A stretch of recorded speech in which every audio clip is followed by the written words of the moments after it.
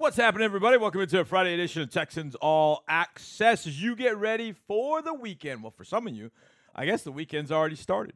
Not for me, John Harris, football analyst, sideline reporter. I'm hosting radio, but you know what? It's cool. It's what I do. So we got radio for you for the next hour, Texans style. And we're going to hear from a lot of Texans tonight. This is one of those shows where we talked about at the beginning of the week. We had media days all Monday. So we had 30 interviews on Monday. So let's play them for you. So we've got a little Thomas Booker IV. We've got Alex Bachman, who you will absolutely enjoy. We got Motor Devin Singletary. It's our first time to talk to him. Tell you a little story about him a little bit later on. But we're going to kick off tonight's show with a guy that's going into his third year with the Texans. Drafted on day 3 of 2021. A lot of people scrambling to figure out who Roy Lopez Jr. was. But in the city of Houston, that name traveled quickly. There was a lot of excitement about Roy Lopez. He played up to in 2021. He started 2022, wasn't quite there. But the second half of the year, after he had not started for a few games, boy, the light really, I thought, went on for him. Now, there's a big battle at defensive tackle. A big one. There are a lot of guys, when you add in Ridgeway and you add in Rankins to the group that was here last year, boy, it's going to be a really tough nut to crack for these defensive linemen. But Roy came back this year. Body is just in incredible shape. His mind is where you want it to be going into his third year. He feels refreshed, and he is excited about what is going on with this team. So let's get to it.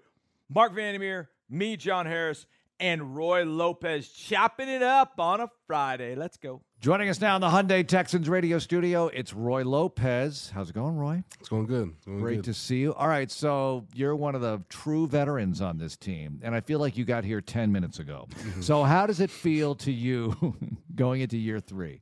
It's awesome. It's exciting. Just trying to grow.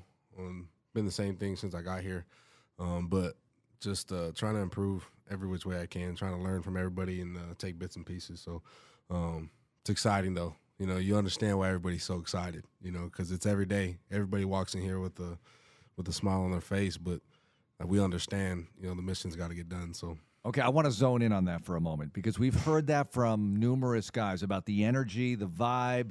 Can you speak to that a little bit more? Not to downgrade or degrade anything that's happened in the past here, but what is this like, this regime? Yeah, it's just, you know, everybody's excited. Like I keep saying, everybody's just excited because you look around, you're like, okay, we're kind of stacked right now, you know, and it's something to look forward to. You know, you just look around, you see all these players, and everybody's making plays but flying around and happy for each other. You know, I think that's the biggest thing is you look at our film and everybody's celebrating. Everybody's, you know, competing, but healthy competing, you know, and it's come to the point where, you know, you look back on everything, and you're like, man, you know, it's come a long way, you know, and but it's fun to be here. It's fun to be on this team, fun to be on this D-line, so just looking to grow. Let's focus on you for a second. Roy Lopez wearing number 79, first OTAs, walking in the building. I don't know if you've ever been to Houston at that point. Roy Lopez sitting here today. How are those two different? Just not too much, to be honest, besides of the work and everything I've learned along the way. But as far as being the same and being different, my mindset's still the same. I'm still walking in here as a 6th-round pick, still walking in as a guy that has to prove himself every day.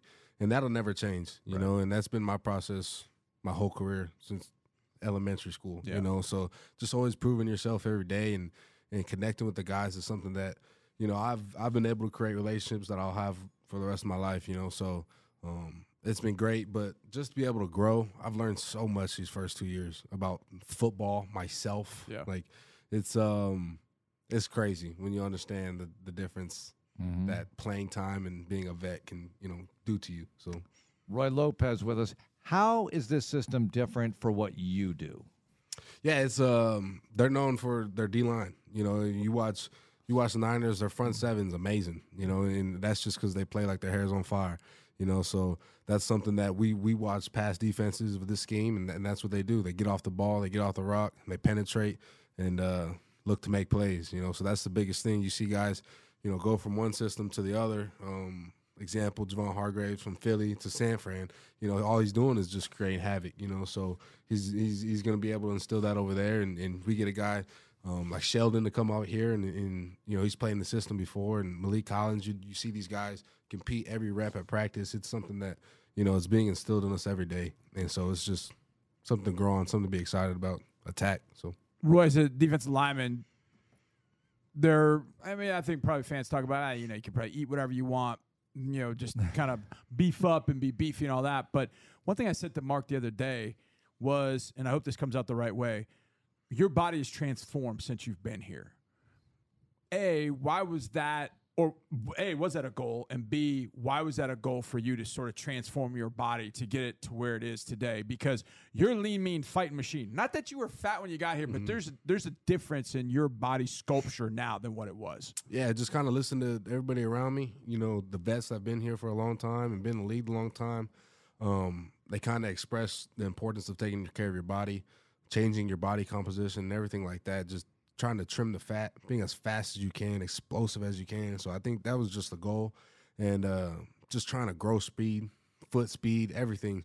And this game is played at a very fast pace, and being in shape, and you can't just keep tapping your helmet to come off the field. You got to stay in there, so you got to be in shape, and just being able to grow. And out here in this humidity, it's not that hard. To sweat off some fat. So, but that's the biggest thing is I just grew up, and changed the way I eat, changed the way I train and everything like that. So Throughout your career, all off-season training camp, the majority of reps are against your own team. So what is it like going up against the new Texans offense? What can you tell us about that? Yeah, playing against the guards we got with Shaq Mason and Kenyon Green, you see a vet and you see a young guy, and it's like, but they're both very, very smart offensive linemen, and they understand their strengths and they play to them, and being able to have Shaq Mason, go against Shaq Mason, it's like, man, you see this guy on film for years, and it's like, it's crazy to line up across from him. He does little vet things, and I'll look at him and laugh, and he'll laugh, because we understand, like,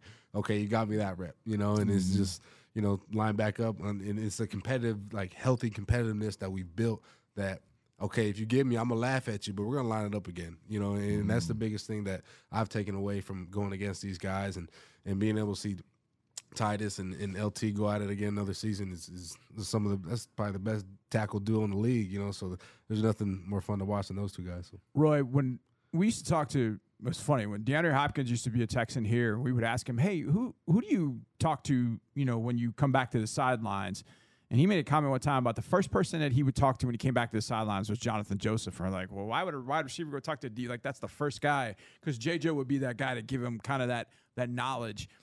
Do you guys as defensive linemen kind of share with the offensive linemen? You talked about Shaq Mason. Do you guys, I don't know whether you go to dinner or not, but just kind of walk over to the sideline and say, hey, what were you trying to do to me on that particular rep? Do you guys kind of have a relationship like that with the offensive line where you guys are kind of sharing some of those notes? Every day. Every day we're in the cafeteria, and after practice, we'll go eat, and we'll, what do you see? Why are you setting me like that? Yeah. What are you trying to take away? What's your thought process? Why is this not working when I do this? Stuff like that. And then same for them. What'd you see? Was I leaning? Was I give it away? What's making you do those moves? And so just literally trying to be as good as we can. Yeah. And for the purpose of the team, but individually just trying to, like I said, it's a stacked roster, so pull your weight, because there's ball players all around this field now, and it's something that, again, it's so fun to be a part of. So. Roy, how have you grown with Houston? How have you assimilated into the city in the last couple of years? It's been amazing. That's probably one of my favorite things about being here is just I've done so many different events and got to meet so many people. And the rodeos out here, that was cool. I got to meet Cody Johnson this offseason. That was sick. I still smile about it. I'm going to go see him again in a couple of weeks just because I love Cody. But, it's been amazing, especially coming from Hispanic background. Is out here, I didn't know there were so many, and in being able to go to these events and see little kids, and they say my name, and it's like, man, you know who I am. It's crazy, and I do book readings, and you look out to the kids, and they could care less about what words you're saying. They're just infatuated with the jersey you're wearing and everything like that. So just being able to be the kid with them, and again, I grew up around the game, family football coaches, and everything was just. I was always a kid looking up to high school football players, and to become full circle. Now it's like, I'm sitting here talking to high school football players, and they're staring at me, bright-eyed. It's amazing. So, how's your pops, family? They're good? They're amazing. They're excited. He's at every game. He is. I think he beats me to the game, which beats us. I mean, it's nuts. But he's there every single game. He's the first one at the gate. As soon as it opens, he walks in. He doesn't want to miss my pregame warm-up. It's been that way since I've been in college. And he can't sit still. My mom's the same way. They can't sit still. My sisters. But, it's something that I don't take for granted. It's something that all of my teammates have expressed to me, like, man, you're blessed, man. It's that's not normal. Right. And it's something I hold very close to my heart. And thank you for noticing it and bringing it up. It's awesome. I don't know who gets to the stadium earlier, but they get to the stadium at the same time. Your dad and Sting's dad, mom, dad. I'm like they're in the stadium before anybody. Like when I'm doing my mic check, I look up and I'm like, okay, there's Roy's family and there's Sting's family. Like they're there before that, and I love. Does he ever do they give you like notes? Like, hey, I watch you pregame. You look a little slow, or did he give you like those things, or does he wait for after the game and do that? I'll go do my warm up, and then I'll come, give him a dab, give him a hug, but he never says slow. I don't think he tries to put that in my head, And he's like, you look explosive, you look fast, you look good, And how's your feet, how's your hands, you feel good, you feel and then I'll get into the locker room.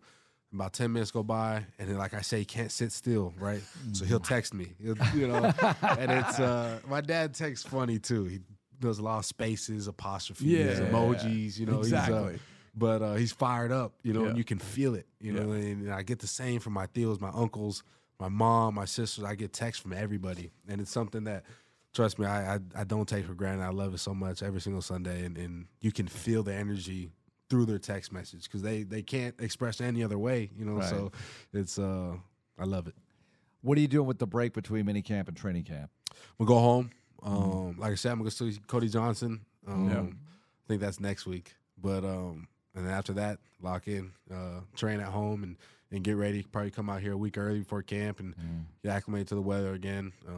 But just mentally prepare, mentally get myself ready, physically as well. But that's another thing I've learned. It's a long season. It's something that you got to progress throughout. And it's not to peak in camp, not to peak in week 1, week 2. No, it's a long season. It's something you got to grow throughout the year and stay healthy, take care of your body. So I have my routine down, but looking to grow on the routine and make sure that it's set in stone by the time camp comes around. So once you're out of Houston, and look, I know Arizona's no walk in the park because you're talking triple digits, but that humidity is a little different. So how do you kind of go through the acclimation process, Roy? When you're working out, do you like turn the air conditioning off and just work in your garage, and so that gives you a little bit of a handle on, or how do you acclimate as you go? As when I'm home, I kind of I'll train with a hoodie on or one of these, a sweat jacket on, or saunas or stuff like that. Yeah.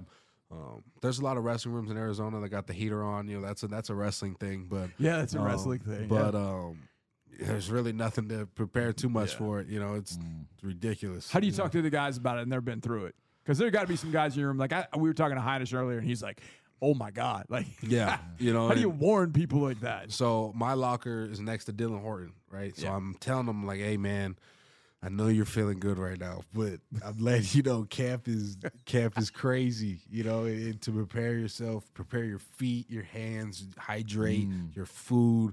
And like that's when routine comes into play because you'll feel it if you don't prepare your body, and that's the biggest thing. The guy next to Dylan is Ali Gay, so being able to tell him is like he's listening. He's like, and they played ball in Louisiana, and Dylan played in Texas already, but I'm telling you guys, like this is and it's camp, so every rep you're giving everything you got, and it's a dogfight. So that's another thing that adds on top of it is you're so locked in on every rep. So that just adds to the heat. The eye in the sky is always watching, too. Never lies. Never lies. There's no temperature gauge on that thing. You don't even know. You're just watching. Yep. Don't matter. Right. That's right. Doesn't matter the temperature. The play is going to go on. So, Roy, thanks a lot. Good luck to you. yes, sir. Thank you. I love that Roy was really excited and honored that I asked about his dad, but it's really true. His dad, his family, the Lopez family, and the Stingley family get there about when we do. When I go out for my walk before the game, where I walk up the sideline, I test my microphone, all that kind of stuff, as I said, I see them. I see Roy's family. I see Sting's family, and they are there 2+ hours before the game. I mean, it's really impressive and very, very cool. And on Father's Day, well, Sunday, but you get the point. Father's Day, it's really cool. So I think Roy appreciated that. I appreciated talking about his pops because I know I got a great article coming up on Sunday about my dad, a story that I can tell. I love telling stories about my pops. A lot of people know him here in the Houston area. He coached the Lamar Consolidated, and then he went to Kempner for a while. So happy Father's Day, if I fail to say it on Friday, obviously to my pops, all you fathers out there.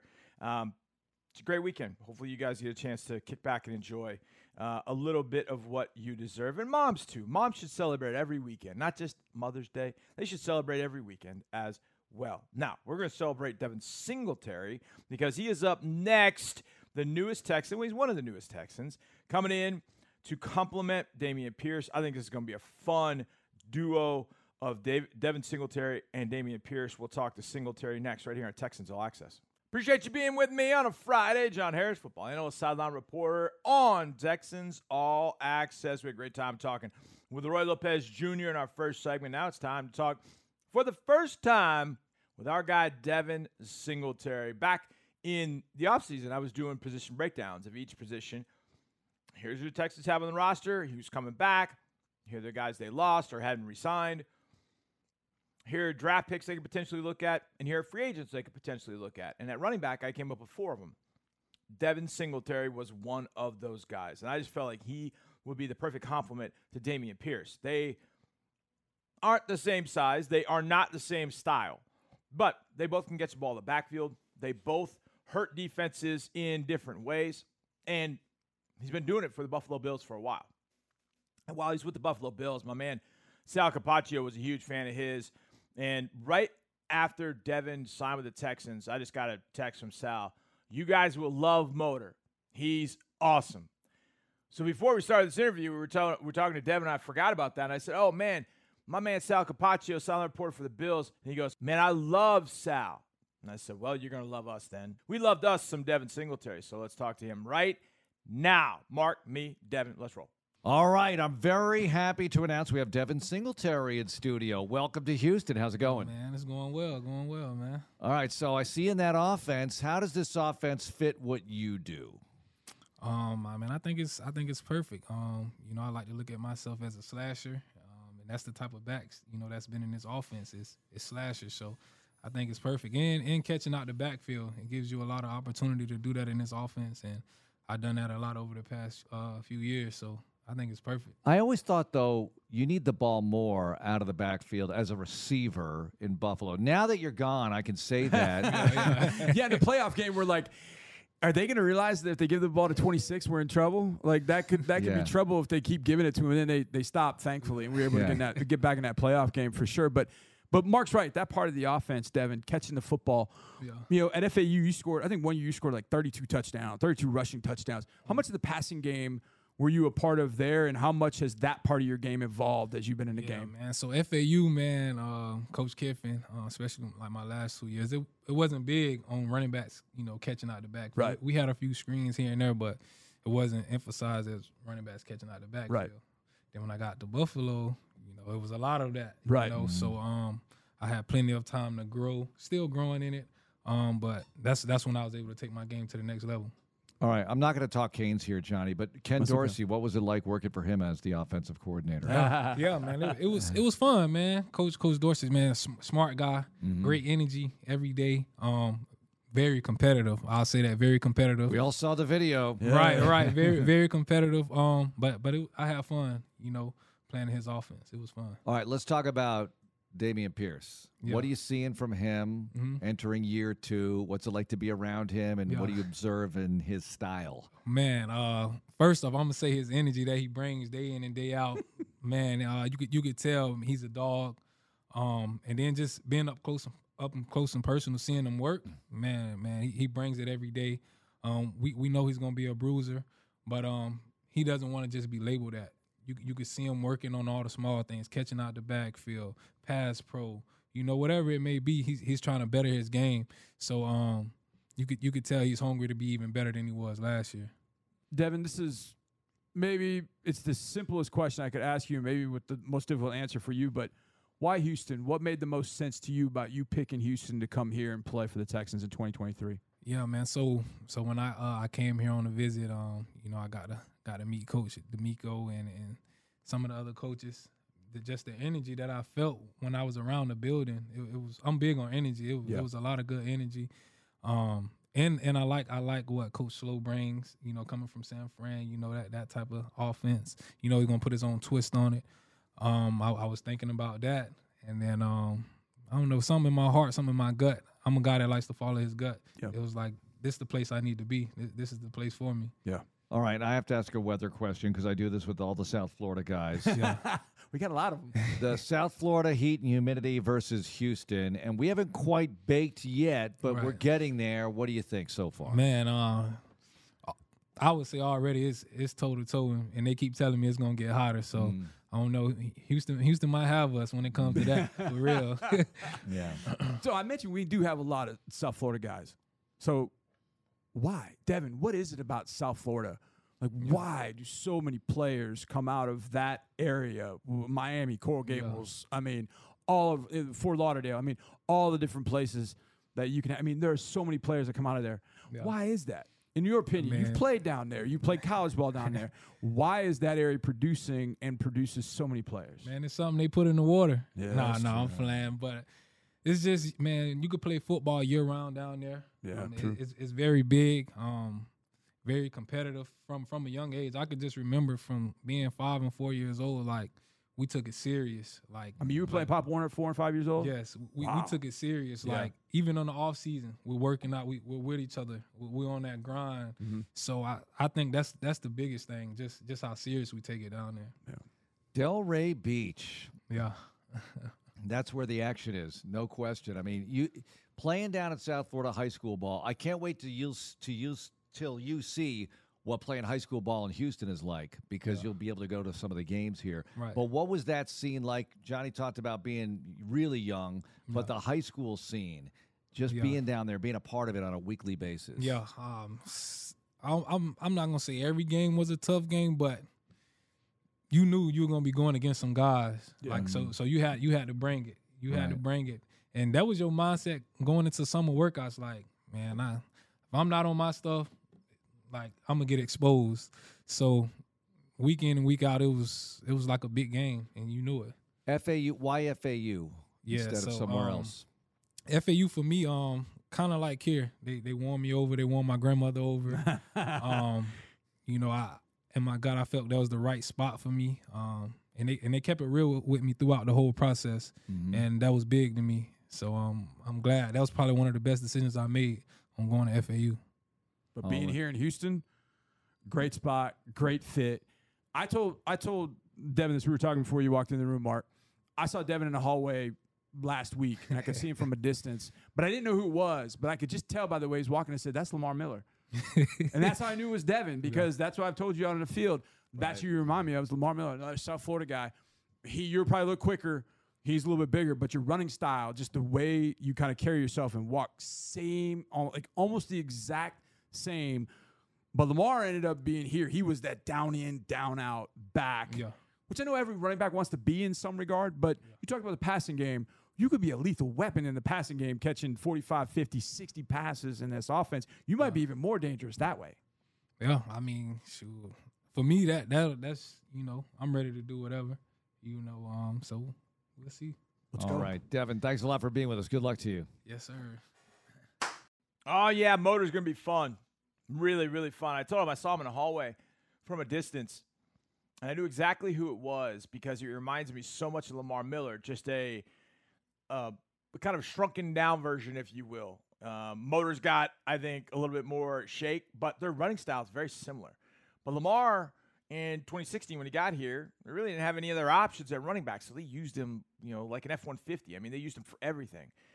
Whereas I felt like they could probably have used him best with a complementary back that could have taken a lot of the carries and given Lamar an opportunity to catch the ball in the backfield. Well, I think Singletary with Dameon Pierce here is going to have the right fit. I feel like he's going to catch 40 to 45 passes. He'll carry it 10, 11 times a game. I mean, he's going to have 13 to 15 touches a game, and I think it's going to be a great thing for the Texans, so I can't wait. But he reminds me a lot of Lamar Miller, just a little bit shorter, smaller, but the same movement, the same walk, the same swagger. I don't know, it's something about those self-floor running backs, man.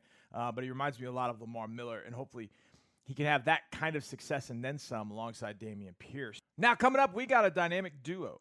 A little alliteration. Booker and Bachman. Thomas Booker and Alex Bachman. These are fun interviews. We've been looking forward to doing this. We haven't met either guy, so this is good to sit down and talk with Thomas Booker and receiver Alex Bachman. That's next on Texans All Access. We got one final segment this Friday edition of Texans All Access, and we have got a lot to do. I'm your host, John Harris. Glad you're with me. We had a blast talking to Thomas Booker, defensive tackle, fifth rounder of 2022. Let's hear for the first time with us on Texans Radio, Thomas Booker joining us in the Hyundai Texans radio studio. Thomas, thanks a lot for being with us. Thank you for having me. All right, so we were talking off the air. At one point, you were a Patriots fan. Look, we're going to forgive you for that because you're a Texan now. It's all right. We all have a past, I guess. Yeah. Why was this, though? So, okay. I think I had a little bit of the fair weather fan syndrome. The Patriots winning Super Bowls and all the rest. Right time. Yeah. And Tom Brady was somebody I definitely looked up to. That was a legend, still is. And then I came to my senses after that Giants Super Bowl when they were undefeated going in. Man, that was one of the most frustrating experiences as a fan in my entire life. 3 years old then. I wasn't. I think I was like 7 or 8. My mom has a real visceral memory of them losing the game and then me going back home and like taking my jersey off and like throwing it down. I was mad. Wow. I was mad. I was upset. So I think that's kind of where the whole competitive edge became very apparent to everybody who was around me. And then, I came to my senses and decided to go with the hometown squad after that. So the hometown squad, for those that don't know, the Baltimore Ravens. Yes, sir. And Thomas, remind us, week 1 we were playing the Baltimore Ravens. And we were playing where? We were playing in Baltimore. When you saw that, now you knew we were playing Baltimore this year. Yeah. We knew that. But the fact that it's week 1 right out the chute, growing back relatively close to home, as you said, where you went to high school, what is that feeling when you saw that pop up on the schedule? What were you thinking? Man, it's crazy. It's one of those kind of like full circle moments. It's always special to play in a city that you grew up in general. But for it to be like the start of the season and having that team is crazy. Like there's so many people that I know are super excited about that. I'm obviously, super, super excited to have that opportunity to go back home and do that, like right next to where my high school is. Or close enough to it, probably about 10 minutes away. Yeah. It's super exciting. It's funny, the Ravens facility is in Owings Mills, which is actually right next to my rival high school that I would drive down there to play our rivalry games and all the rest. So definitely a lot of history back home that I'm excited to That's very cool. to get to play there. That's Thomas cool. Booker joining us. All right, forget about football. Let's focus on the important things, the wire. So people in Baltimore, do they take pride in the wire or do they not like the depiction of Baltimore from the wire? How does all that work? So that's a great question. I personally have not watched the show. I've seen a bunch of excerpts of it. I know it's legendary. People talk about it being like top 3 up there with like Breaking Bad and like Game of Thrones, that sort of thing. But I think what people get upset about who are from Baltimore is like that is the claim to fame for a lot of people that they associate with Baltimore. Yeah. So like when you first tell somebody, oh, I'm from Baltimore, first thing they ask like, oh, like that's where The Wire was shot. Like, is it really like that? And it's like, no, it's not really like that. I think all cities have their specific like sections like that. But I think in general, like everybody's like, yeah, it's a great show, but like I wish that wasn't the only thing that people knew about Baltimore. So yeah, it's kind of a love-hate relationship a little bit. I do need to watch that show though. You do need to watch I need it. to watch it. Have you seen all the others, like Game of Thrones, all the ones you mentioned? Breaking Bad? I've seen Breaking Bad. Breaking Bad was fire. I took a while for that one, but I understand the hype now. I get it. Yep. Game of Thrones is a little bit slow for me at the beginning. Don't worry. Don't even watch it. Don't even watch it. No, I'm serious. It ends so badly. That's what I heard. The ending was very unsatisfactory. I speed watched it, and everybody doesn't like that I did that. Okay. So how do you speed watch? Well, when they're walking through the woods, I just, I'll speed watch that, and I wait for the dialogue. And if I think I missed something, I can rewind. But that way, you can watch an episode in half the time. Got you. Usually, there's a lot of wasted footage in Game of Thrones. A lot of people are hating me right now. Anyway, so if you like Breaking Bad, you do Better Call Saul? So I actually was about to watch Better Call Saul. That's the next First couple seasons are a little slow, but once you get past that, my son who watched both of them with me, my son's 23, he says it's better than Breaking Bad. So, really? So I've heard that too. And Saul's a really interesting character, so I'm going to definitely take that one. The character building in Better Call Saul, because you're looking back at the same time as you're looking ahead, it's kind of an interesting dynamic. Go right in to that season way. 3. Skip the first 2 seasons. Trust me, I feel like you don't actually watch shows. I feel like he just speed watches. That's what he's talking about. Yeah, exactly. But then you leave Baltimore and you go to Stanford. Yes. All the way across country. Yes, sir. A, why? And B, what? B, why? Why Stanford? Yeah, so for me, when I was coming out of high school and like I was starting to get offers and all the rest, and I knew I was going to be able to play Division I, that was probably around like sophomore year when I started getting offers. My first one was actually from Michigan. So after that happened and I realized like I can do this. Yeah. I went to a really, really academically rigorous high school. Gilman's a really, really academically rigorous high school. So I knew that I wanted to have a similar experience when I went to college. I didn't want to really have to compromise on whether I went to a great school or played great football. So for me, that kind of like narrowed down my choices. So it was really like, Notre Dame, Stanford, Duke, like Virginia, those types of schools were what I was going to be looking for. So for me, like I was always into technology as well. Oh yeah. Right. So like I wanted to be a tech CEO, like probably before anything else. I used to pick up all the books about Android and Google, and I kept on seeing like names pop up, Eric Schmidt, Sergey Brin, like all these guys, and they all had some sort of tie back to Stanford. So immediately I was starting to think, Steve Jobs also took classes there, all the rest. Like I started to think, all right, like if I'm super interested in this lane, then, Stanford sounds like a great place to be. It's in California. It's sunny. I don't have to deal with the humidity as much. And then they play great football. You see Andrew Luck. You see Bryce Love. You see Christian McCaffrey, Solomon Thomas, Doug Baldwin, Richard Sherman, all those guys come out of Stanford. Like you literally have the best of both worlds. You've got guys that are world-class intellects, but also, can play on Sundays and dominate on Sundays. So that's kind of what I wanted for myself because I feel like I had a smaller version of that at the high school where I went to. One more question. Give me a thing or two that you're looking to do personally this year to take that jump? I think for me, it's just being a more natural pass rusher. And that usually just comes with like having about 2 to 3 moves that you're super, super comfortable with and super confident with. So that's for me, it's just getting in and grinding and having my 2 or 3 things that I like to go to, my power rush move, my finesse outside rush move, the way I get to my inside move, all that, so that it comes as muscle memory versus like having to really think about it. Football is very much a muscle memory, instinctual sport, and you get better at it through reps. So that's definitely one of the things that I want to get better at. And then just becoming a more consistent player, down from down. Being able to be out there 3 downs in a row, being able to play the run on 1st and 2nd and down, and then being able to rush the passer, and be high level at both of those things. I think that in general, what I've seen like separates good players from great players in the league is consistency. People have flashes. Everybody has flashes. Everybody has that one play where, oh my gosh, I didn't expect that from him, whatever. If you can do that repeatedly, game after game, year after year, that's what separates you. So I want to be able to become more consistent because that's, I know I have the flashes of potential. I know I have the potential, but can I have that show up on tape on a down-by-down, game-by-game basis? That's what I'm trying to work on.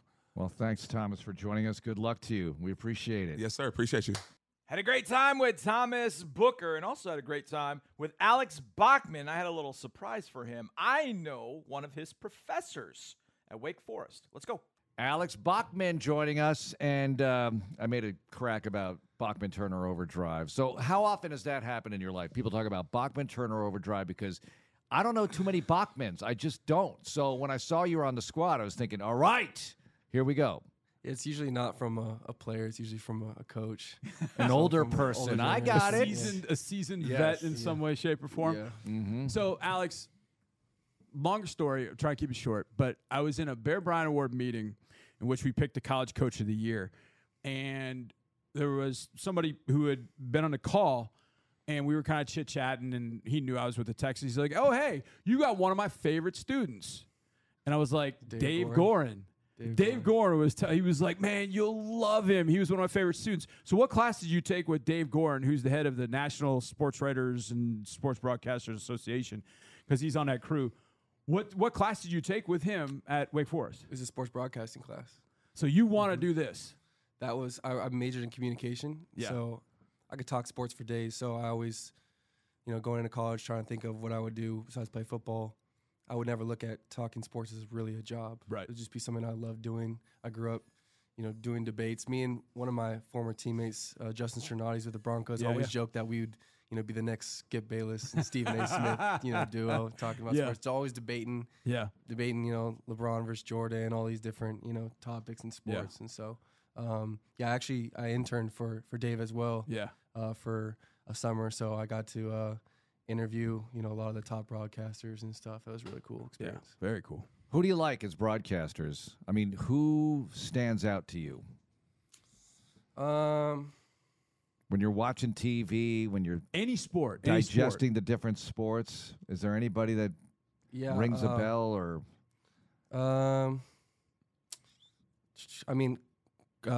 Chris Collinsworth. Mm-hmm. He's good. Yeah, he's one of the guys that I think growing up, I just always thought he was. He really knew the game, inside and out.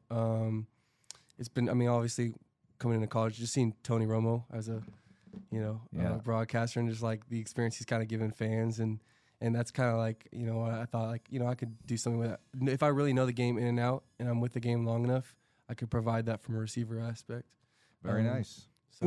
We talk about this, and obviously we are a little bit seasoned. So when we were growing up, we would have to speak into. That means old, by the way. We would speak into a recorder, and we'd hit the two buttons, and if we wanted to hear ourselves. As you were growing up, what kind of did you do some of those things where you would, I don't know, get in front of a mirror, grab a mic, and just talk about something that was happening? Did you kind of go through that as a kid? What kind of spurred on your thoughts about being a sports broadcaster?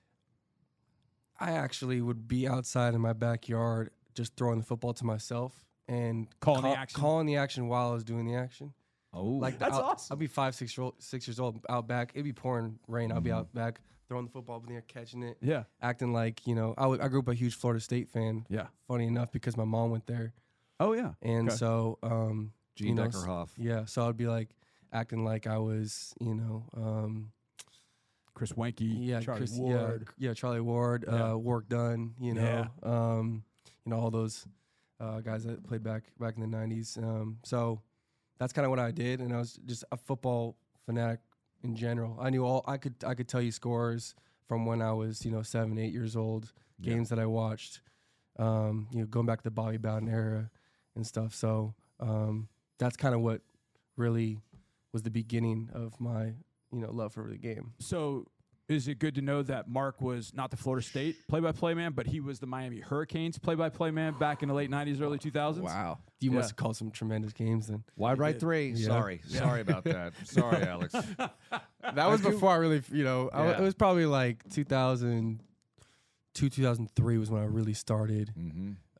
Right when the Hurricanes started to stink. Yeah, so there it is. Yeah. I remember a Monday night game. I think the final score was like 10-7. It was like during Labor Day weekend. Yeah, it was like, and it was one of those. And everybody at Florida talking about, look at this hard hitting football. Everybody else throughout the country was like, it's 10-7. And that's when the network decided, you know what, we don't need this one on prime time Labor Day. Chris Ricks showcase. Was like that. That was the era. Yes. Chris Ricks. Yep. Ricks. Yes. Florida State's finest. Travis Johnson, former Seminole defender, is a big Texans ambassador, so you'll have a chance to meet him. He was at a practice last week. Alex Bachman with us. You were with the Rams. I was. So tell us, how similar is this offense? Terminology, all of it. No one's listening. Just go ahead. Lay it all out for us, Alex. It is similar in terms of, I know you know, in terms of the 49ers with Shanahan, came from a similar background as why am I blanking right now? Coach McVay? Yeah, Coach McVay.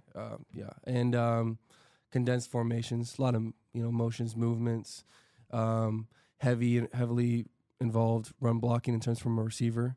So that's all something I've enjoyed doing. I love being involved in the run game as well as the pass game. And a lot of the receiver positions are interchangeable. So it's not just outside and inside receivers. You got to be able to line up at anywhere. And you've seen that. I mean, Coach Slowick coming from the 49ers, Deebo Samuel, line up everywhere. You know, Juice lining up anywhere at fullback. He'll line up in the slot as a receiver. So you got to be able to provide a variety of, a variety in terms of your skill set. And I think I do that. And I think a lot of our guys are able to do that. So I think it just brings an exciting, you know, factor to the table in terms of our offense. Alex, I think people, you mentioned it a little bit. I want to hit on that. The outside versus inside thing. Everybody's, well, that guy's got to be an outside and that guy's got to be inside. There are nuances to both. From your perspective, what's the biggest difference between being outside and being inside from your perspective? Because you see all the traffic and chaos when you're inside. Outside, maybe you got a little bit more room, but it's, you know, you're a little more confined in silence, et cetera. What is the difference in being interchangeable to go inside and outside? What's the difference between those two spots? Outside, you see a lot of just the super athletic guys that are just win your one-on-one matchups. It's a lot more, I think, one-on-one. Yeah. Inside, when I first came into the league, actually Joe Judge had this conversation with me that the slot position's pretty interesting because it takes an acclimation period and understanding of what the defense is trying to do. So in terms of understanding the coverage I'm going against, I think in terms of IQ, the highest IQ in terms of receivers are playing like the slot inside position. Yeah. Just be able to think fast, understand what the defense is trying to do, and use that against them. That's why I study guys like, you know, when I first got in the league, I had the opportunity to play with Cooper Kupp. Yeah, yeah. And, you know, I talk to Danny Amendola all the time. But just studying guys, you got obviously guys like Devontae Adams that can play anywhere, you know, Justin Jefferson inside, outside. Yeah. And I want to be able to do that too. But I think there's a longer acclimation period in terms of understanding how to play the slot position rather than just going out to the outside, understanding just press release, winning one-on-one matchups. Alex, you've been in New York, been in L.A., you have your Florida State history. You're in Houston right now. Impressions of Houston, right in the middle of it all. What do you think? Well, I bought a house in Austin, Texas 2 years ago. Nice. And so it has been really nice just being able to have that easy back and forth. You know, I originally came from California, but I just love the people in Texas. You know, and I think there's a strong, you know, football. It's almost religion out here. So they really respect it. And just a tremendous opportunity. I was really excited when I had the opportunity to sign to Houston midseason last year. And then obviously when they decided to bring me back, it's nice that the state income tax is at 0% as well. That's good.